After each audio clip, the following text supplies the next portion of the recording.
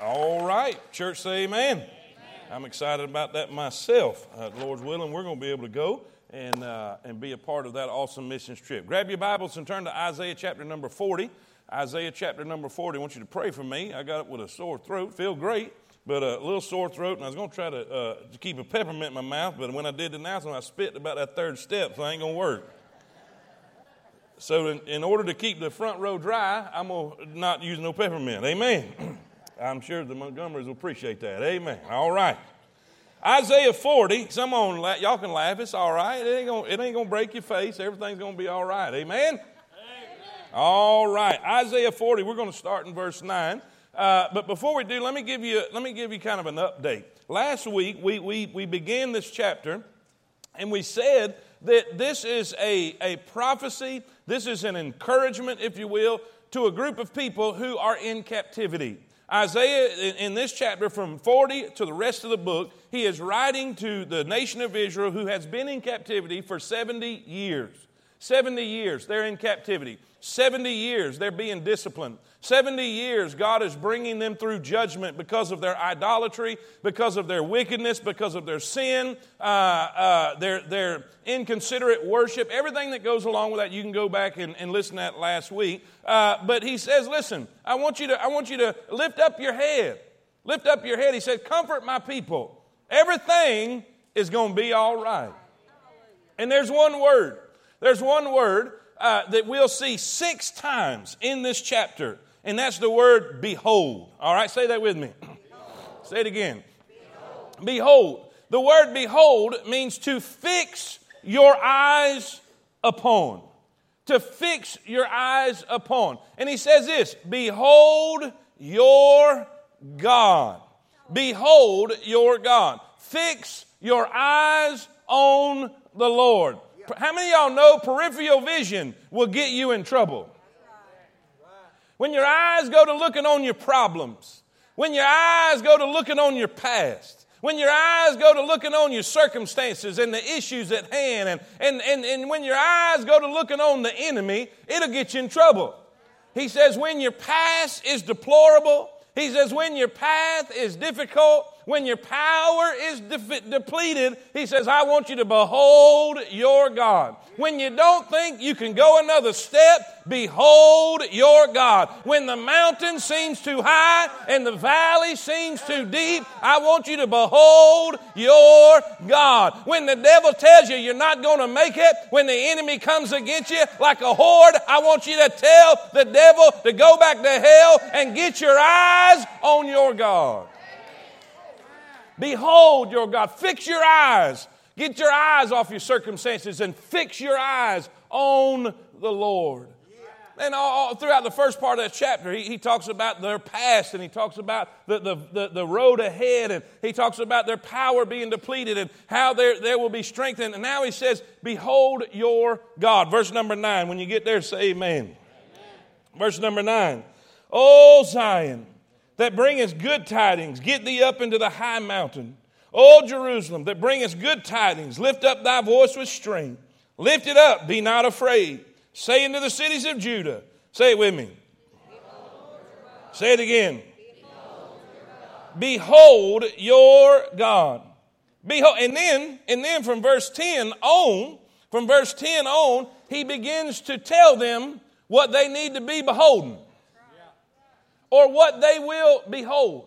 And he does it in a way of a series of questions.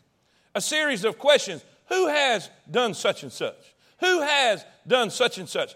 Listen, and all of these questions, the automatic answer, the automatic answer is this: no one. You know why? Because there's no one like him. All right? How many of y'all are ready to behold your God this morning? Well, y'all pray for me. Let's pray. Let's pray.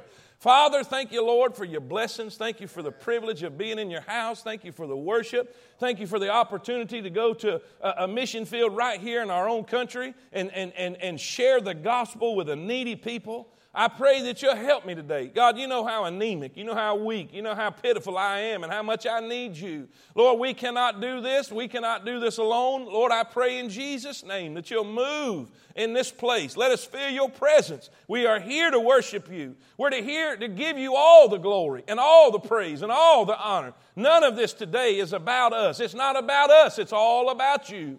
And I pray that your perfect will be done. In Jesus' name we pray. Amen. Amen. You may, I was about to say you may be seated, but you are seated. You may stand if you want. Amen. I don't. Behold, fix your eyes upon. It means to see with attention. How many of y'all know you can see something and not pay attention? You can see something and not pay attention. That's what it means, to see with attention. Pay attention to what you're looking at. In the main thing. Now remember, put yourself in their shoes. Put yourself in the shoes of these people who have been in bondage for 70 years. They've been in bondage remembering their past and remembering their sin and remembering their disobedience. Listen, they have a 900-mile journey ahead of them through the desert, through the wilderness, through the rocks. Man, it is a treacherous time and a treacherous road ahead. But God is saying, don't look at your past.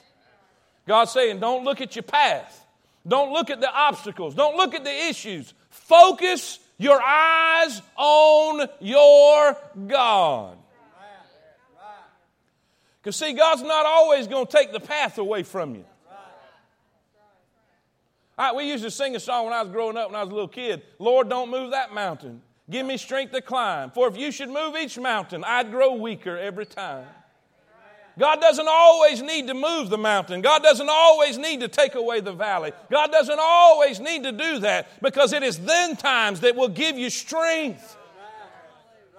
God will bring you through. Say amen. What does he want you to see? When we look at this chapter, 2 points. 2 points. I know you're going to think you get out early, but I got like 7 subs under that point. Say amen. So just buckle your seatbelt. We're in here for the long haul. Amen. I'm kidding. I'm going to go through these quick.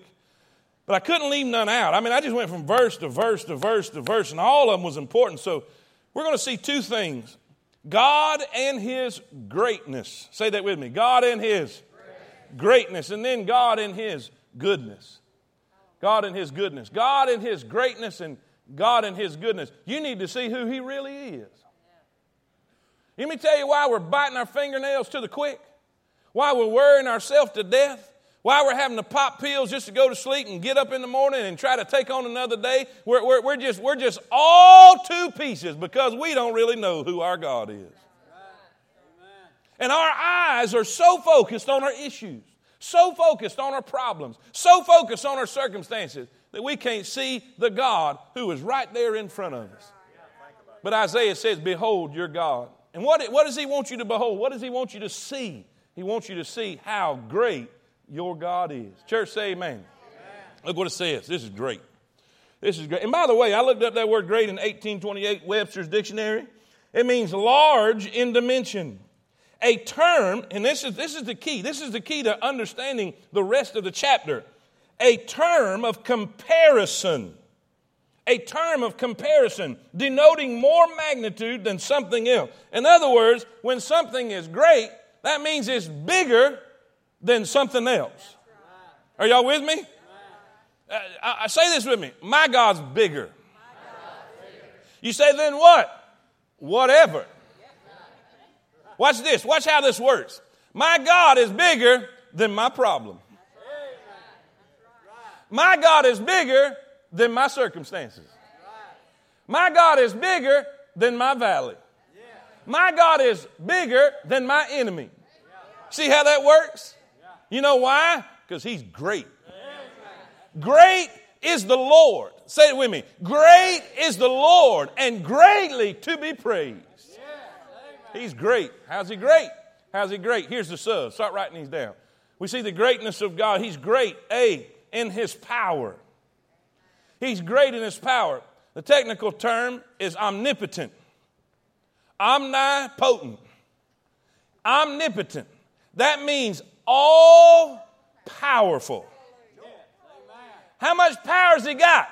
All of it. He can. Hey, Nicky Joe, he don't have to go to the gym. He done got it all. He's all powerful. Now watch how the prophet describes it. It says, verse 12,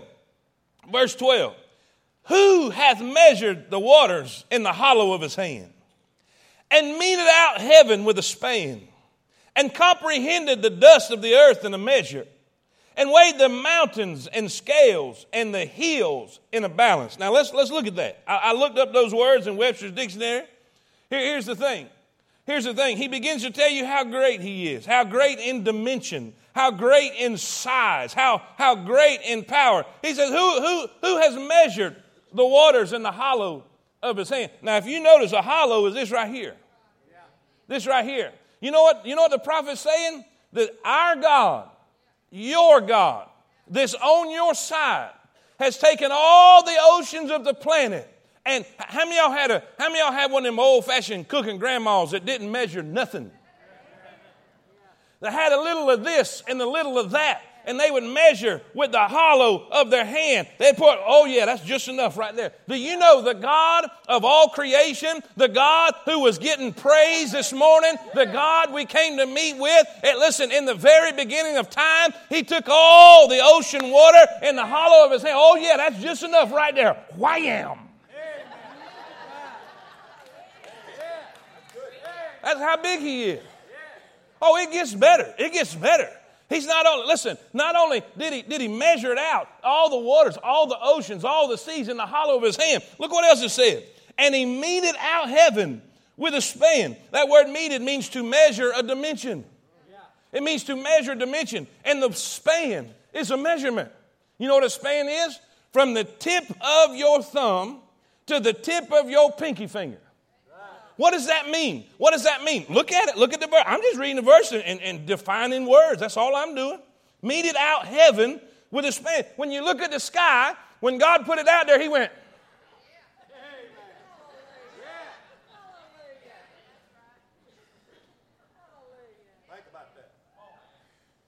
He measured.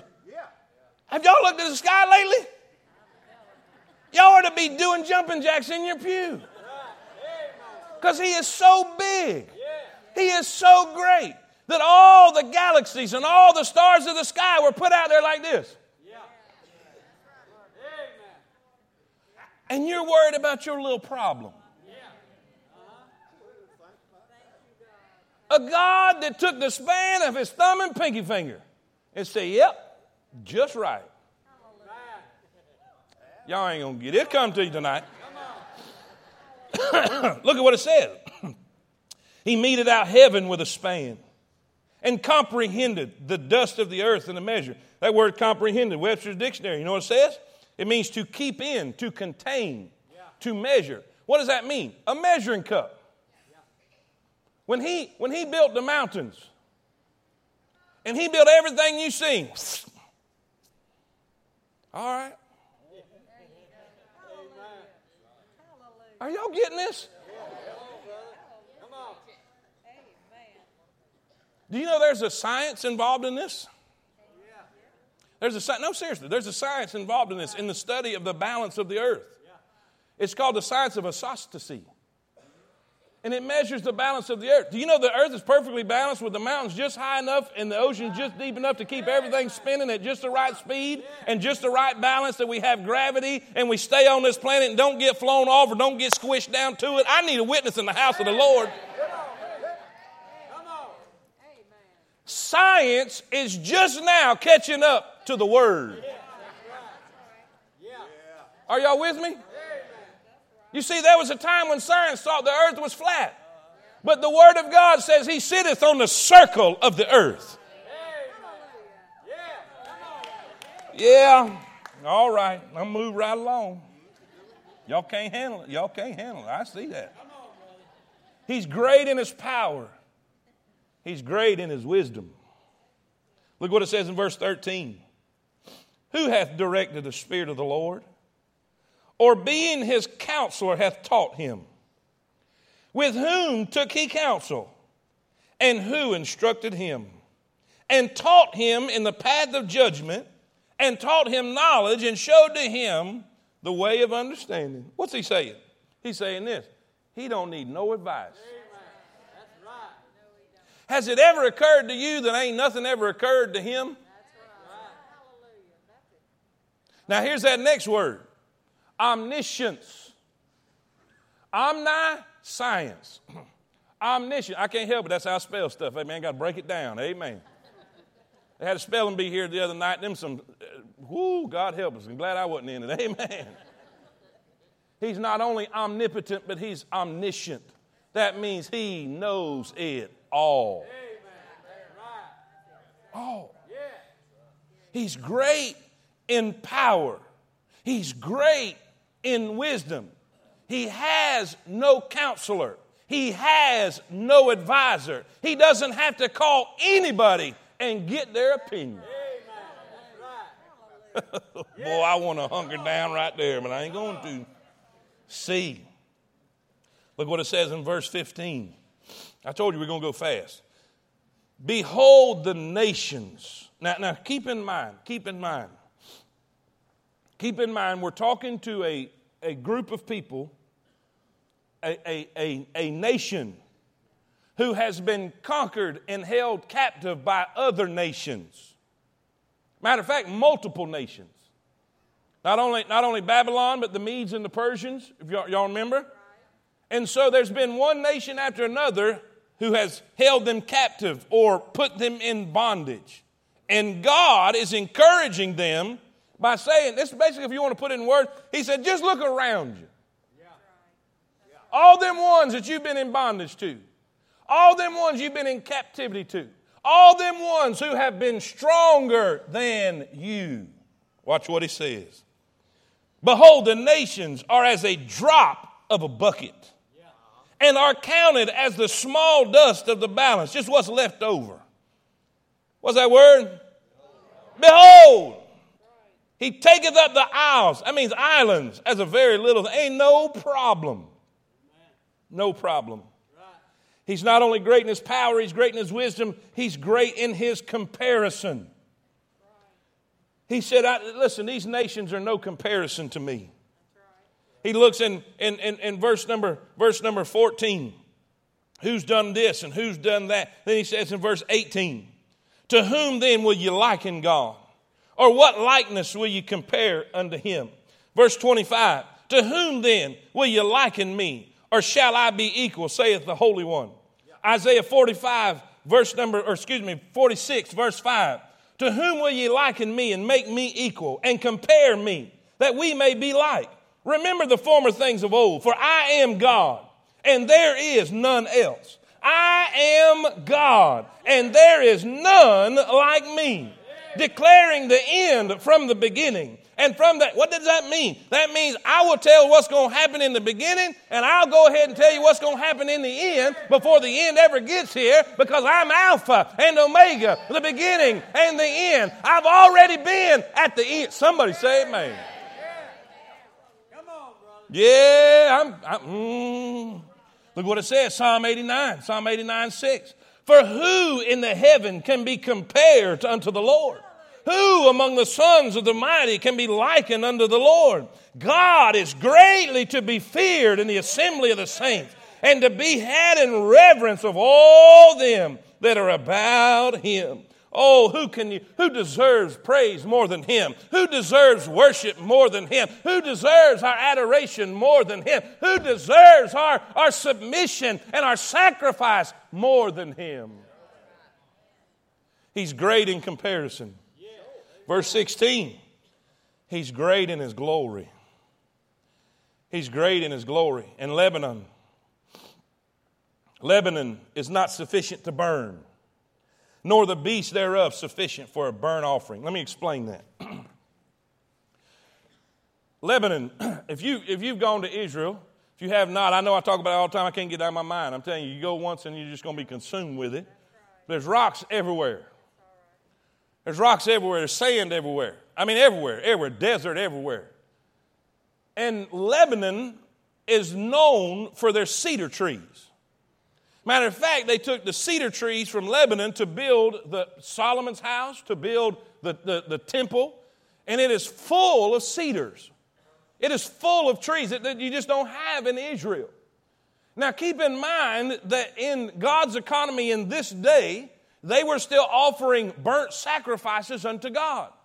In other words, when you come to church, we bring our Bible and we come and we sing a hymn or we sing a song or we do whatever we do. That is our worship. We're coming to worship. But when they went, they would take a sacrifice. They would take a lamb, or they would take a bullock, or they would take something to offer unto God, and a burnt sacrifice unto Him. And what the prophet is saying, he says, if you took all the cedar trees of the whole nation of Lebanon, they wouldn't be enough wood there to sacrifice enough sacrifices to worship Him in the worship that He truly deserves.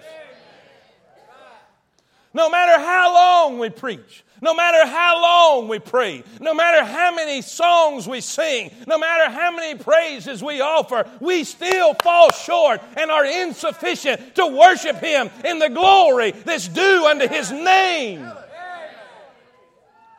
We think we're doing Him a favor by coming to church. We think we're doing Him a favor by getting out of bed and coming here and saying, all right, God, check me off the list. I done my duty today. You have no idea what you're talking about. He gives you the air to breathe. He gave you the health to get out of your bed and get in your car and get to the house of God. You ought to crawl on your hands and knees and give Him glory and praise.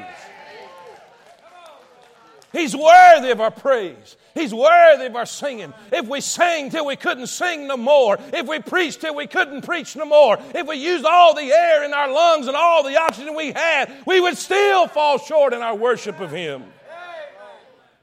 Why? He's great in His glory. He deserves all the praise. He deserves all the honor. There's not a singer on this platform that deserves it. There's not a preacher that ever preached on this platform deserves it. Not one single volunteer deserves the praise that only He deserves. If we all got what we deserve, we'd be in hell this morning with our back broke. But we have a God. Woo! Say amen. I feel God bumps a hog could bite right now all over my arm. God is great. He's greatly to be praised. He's great in power. He's great in wisdom. He's great in comparison. Who are you going to compare Him to? He's great in His glory. But look here. Look at the next verse. All nations, all those that had them in bondage, all those that had been so evil to the nation of Israel, all nations before Him are as, help me, nothing. Say it again, are as. And they are counted to Him less than. Now when you got nothing and then you just move right on to less than nothing. I heard a preacher say this one time, get you a bucket of water, stick your hand in there and take your hand out, and whatever hole it leaves is how much He needs us. God don't need any of us. But thank God He loves us. And He chooses to use us. Don't ever think you're doing Him a favor. Amen. He's great in His glory. He's great, I guess. In His majesty. Look what it says, 21. If you read verses 19 and 20, you'll find out that there are people who try to imitate Him. They try to build a god. And they'll put gold over it and bow down to it. Countries all over the world create their own god, who God says can't move, can't speak, can't talk, can't do anything. Even the poor ones will just take a piece of cedar or something that won't rot and create their own god. And then He says this, verse number 21, have you not known? Have you not known? Have you not heard? Hath it not been told you from the beginning, even from the beginning of time, there was a knowledge and understanding of a true God? Have you not understood from the foundations of the earth? Watch this. It is he that sitteth upon the circle of the earth. Now think about this. Your Bible just proves science wrong when all of science thought it was flat at one time. And there's so many more. I was reading a list of the things that the Word of God declared way before science caught up with it. And it'll blow your mind. Amen. Anyway, that's a whole nother message. It is he that sitteth upon the circle of the earth, and the inhabitants thereof are as what? Grasshoppers. That stretcheth out the heavens as a curtain, and spreadeth them out as a tent to dwell in. That bringeth the princes to nothing, and maketh the judges of the earth as vanity. He's great in his majesty. The word majesty means greatness of appearance, dignity, grandeur. The quality or state of a person or thing which inspires awe or reverence in the beholder, applied with peculiar propriety to God and his works. 1 Chronicles 29:11. Thine, O Lord. Do we have it? Let's read it together. I believe with all my heart, and I'm not trying to get legalistic right here. I'm not trying to get legalistic right here. I'm up here with a sweater on, no suit, and no tie. All right? There's preachers around this country that preach if you're not in a suit and tie on church service, and you know, listen, if you want to wear a suit and tie, wear your suit and tie. I like wearing them, but I don't wear them all the time. Just so you know, I don't have to. And I'm not trying to be facetious, and I'm not trying to be smart. I'm just trying to make a point. You don't have to get legalistic in your thinking. You don't have to get legalistic in your philosophy and theology. But I do believe we've lost a sense of reverence and awe in the house of God in America. And I understand the point of trying to reach people who are unchurched and trying to do all of that kind of thing. But when God's people lose reverence, we are coming. I know God comes with us, and I know God goes home with us, but we're coming in a joint effort, congregating together to worship our God. Where two or three are gathered in my name, there in the midst will I be. He will manifest his presence in a greater way in the crowd of people who are coming to praise him. And are we coming inspired and in awe and reverence of him? Watch this. Read it with me. Read it all. Everybody read real loud. I mean, let's worship. You're going to help me now. Here we go. Thine, O Lord, is the greatness and the power and the glory and the victory and the majesty. For all that is in heaven and in the earth is thine. Thine is the kingdom, O Lord, and thou art exalted as head. Give him praise, church.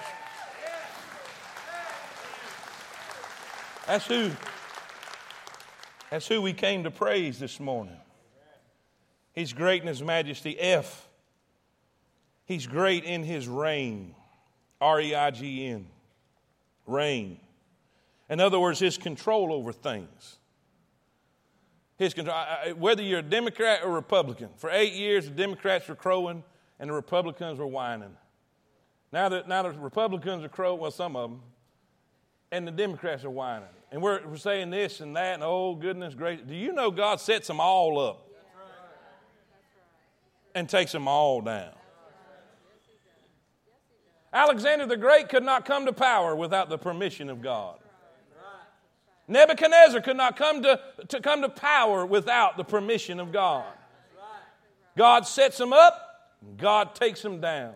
Let me read it. Look what it says here about that, about God's rule on this earth.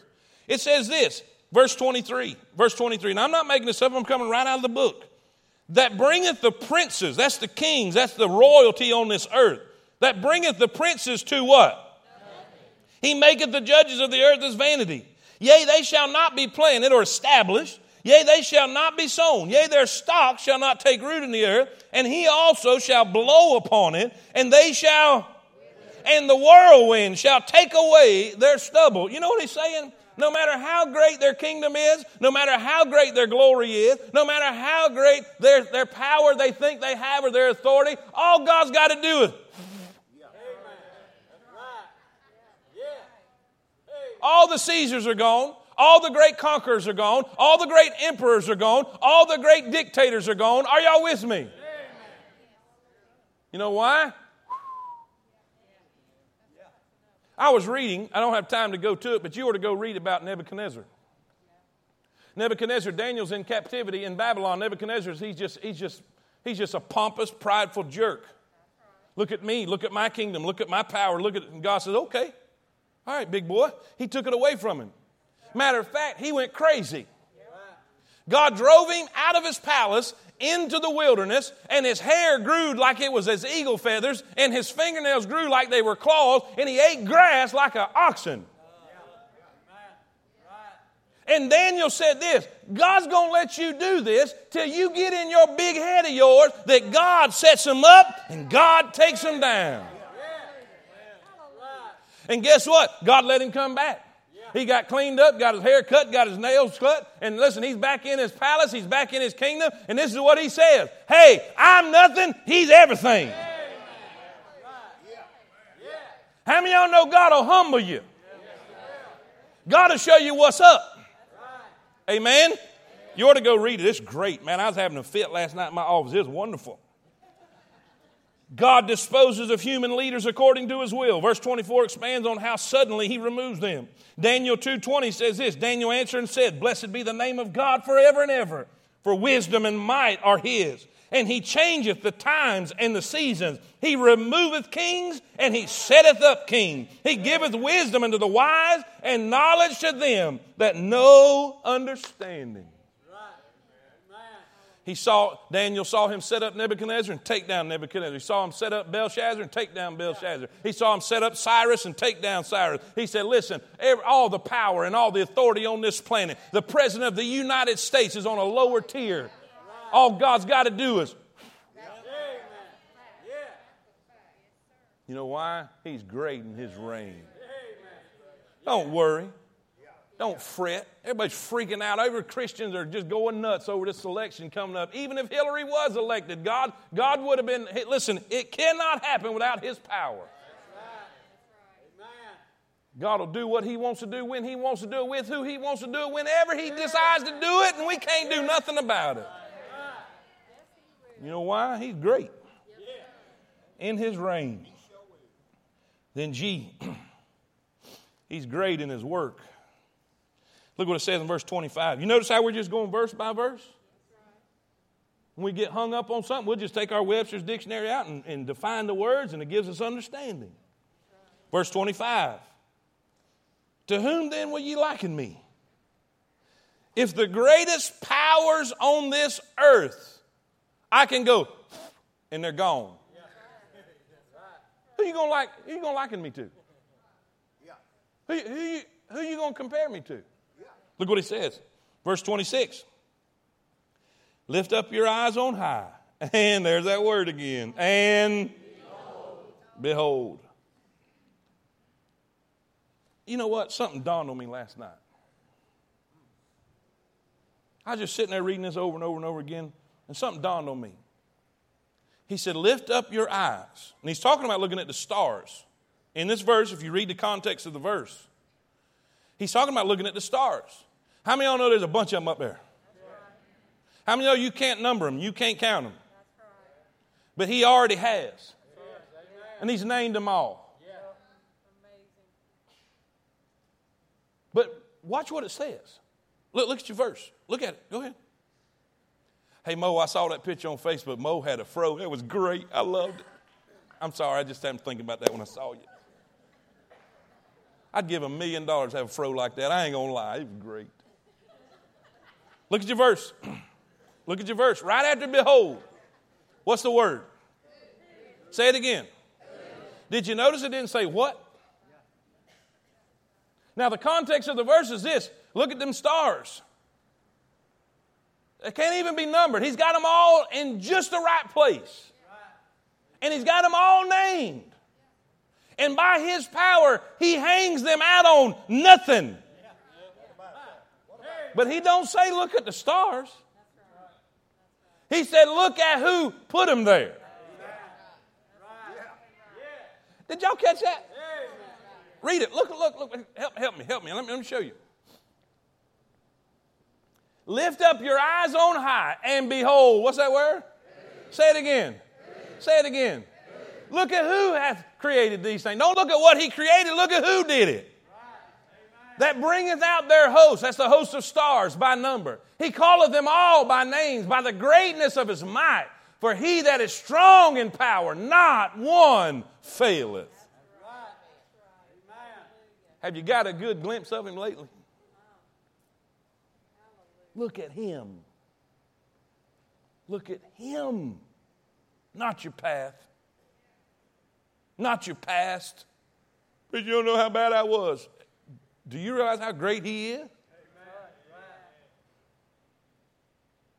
This one we've been talking about for the last 30 minutes is the same one that said, come now, let us reason together. Though your sins be as scarlet, they shall be white as snow. Though they be red like crimson, they shall be as wool. You tell me, God, your sin's so big that God that big can't handle it? Amen? Number 2. Don't freak out. This is a short one. Number 1. The prophet said, get your eyes off your circumstances. Get your eyes off your past, off your path, off the power that's depleted, off of your struggles, off of the enemy, off of the issues, off of the valleys. Get your eyes off it and fix your eyes on your God. Then he says, I want you to fix your eyes on the greatness of God. Say it with me. Fix your eyes on the greatness of God. Number 2, he says, I want you to fix your eyes on the goodness of God. Now, there's a setup verse to these verses. And I'm almost done. I know I got like a minute and 22 seconds. Watch this. There's a setup verse before we get into the goodness of God. Look what it says. Verse number 27. When you get there, say amen. Why sayest thou, O Jacob? It's talking about Israel.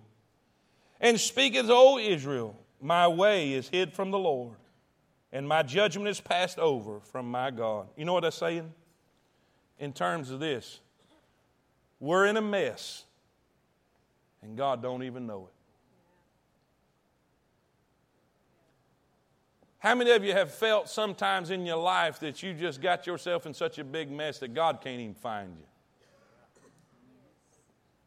Now imagine this, 70 years in bondage. 70 years as a slave. And the people had got to the point they truly thought that God had forgotten them. That God had, now watch this, now listen to what I say when we go into these next verses. That God had finally gotten weary of them. In other words, tired of getting them out of trouble. Let's be honest. How many of y'all can be honest? Anybody be honest? Y'all can't be honest? How about it? Balcony, can y'all be honest? How many of you have ever gone to God and in the back of your mind you're thinking, God's tired of hearing from me? Maybe you was afraid to pray because you thought, it's me again. And somewhere in your mind and somewhere in your heart, the devil's convinced you that God's tired of your mess. And God's tired of your foolishness. They were saying, God, He's forgotten about us. Watch what it says. See, that's the setup verse. Look at the next one. Hast thou not known? When you think God has forgotten you, and you think God's tired of your mess, and you think God's weary with putting up with you, He said, don't you know? Hast thou not heard that the everlasting God, the Lord, the creator of the ends of the earth, say it with me, Neither is weary. Oh, I hope you're getting this. There is no searching of his understanding. What's that mean? You taking this under God's goodness? Write this down. A, he knows. He knows. He knows. Preacher, I'm broken. He knows. Preacher, I'm hurting. He knows. Preacher, I don't think I can take another step. He knows. The psalmist said it this way. Psalms 139, 1 through 4. O Lord, thou hast searched me and known me. Say it with me. Thou hast searched me and thou knowest my down sitting and my uprising. Thou understandest my thoughts afar off. Thou compassest my path and my lying down, and art acquainted with all my ways. There's not even a word in my tongue, but lo, O Lord, thou knowest it all together. You know that old blues song, Nobody Knows the Trouble I See. Nobody knows my sorrow. Eat your heart out, Jalen. He won't give me a mic. I'll just take my opportunities when I can. Do y'all know that song is a complete lie? You know, your own spouse may not know what you're truly going through. Your parents might not know what you're going through. Your bestest friend, your BFF, may not even truly understand how broken you are. But there is a great God in heaven who knows.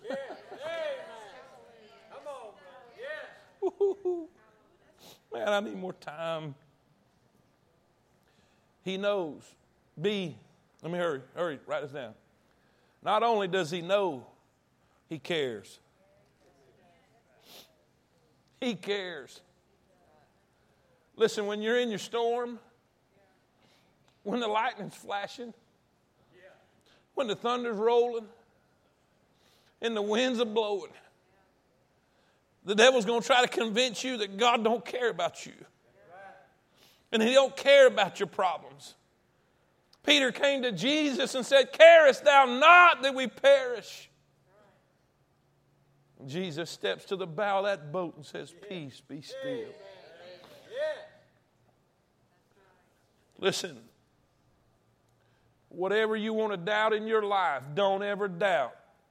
Don't ever doubt. Don't ever let this come into your mind that he don't care. It says, casting all your care upon him, for he... I looked that word up. The second, careth. This is what it means. It matters to him. I'm talking about the God who's holding the stars just right, spinning the earth at just the right speed, keeping the sun burning at just the right temperature, to have everything the way it needs to be. He cares about you. He not only knows, he not only cares. Then see, here it is. We're finished. He supplies. Look what it says. He giveth power to the faint. And to them that have no might, he increaseth strength.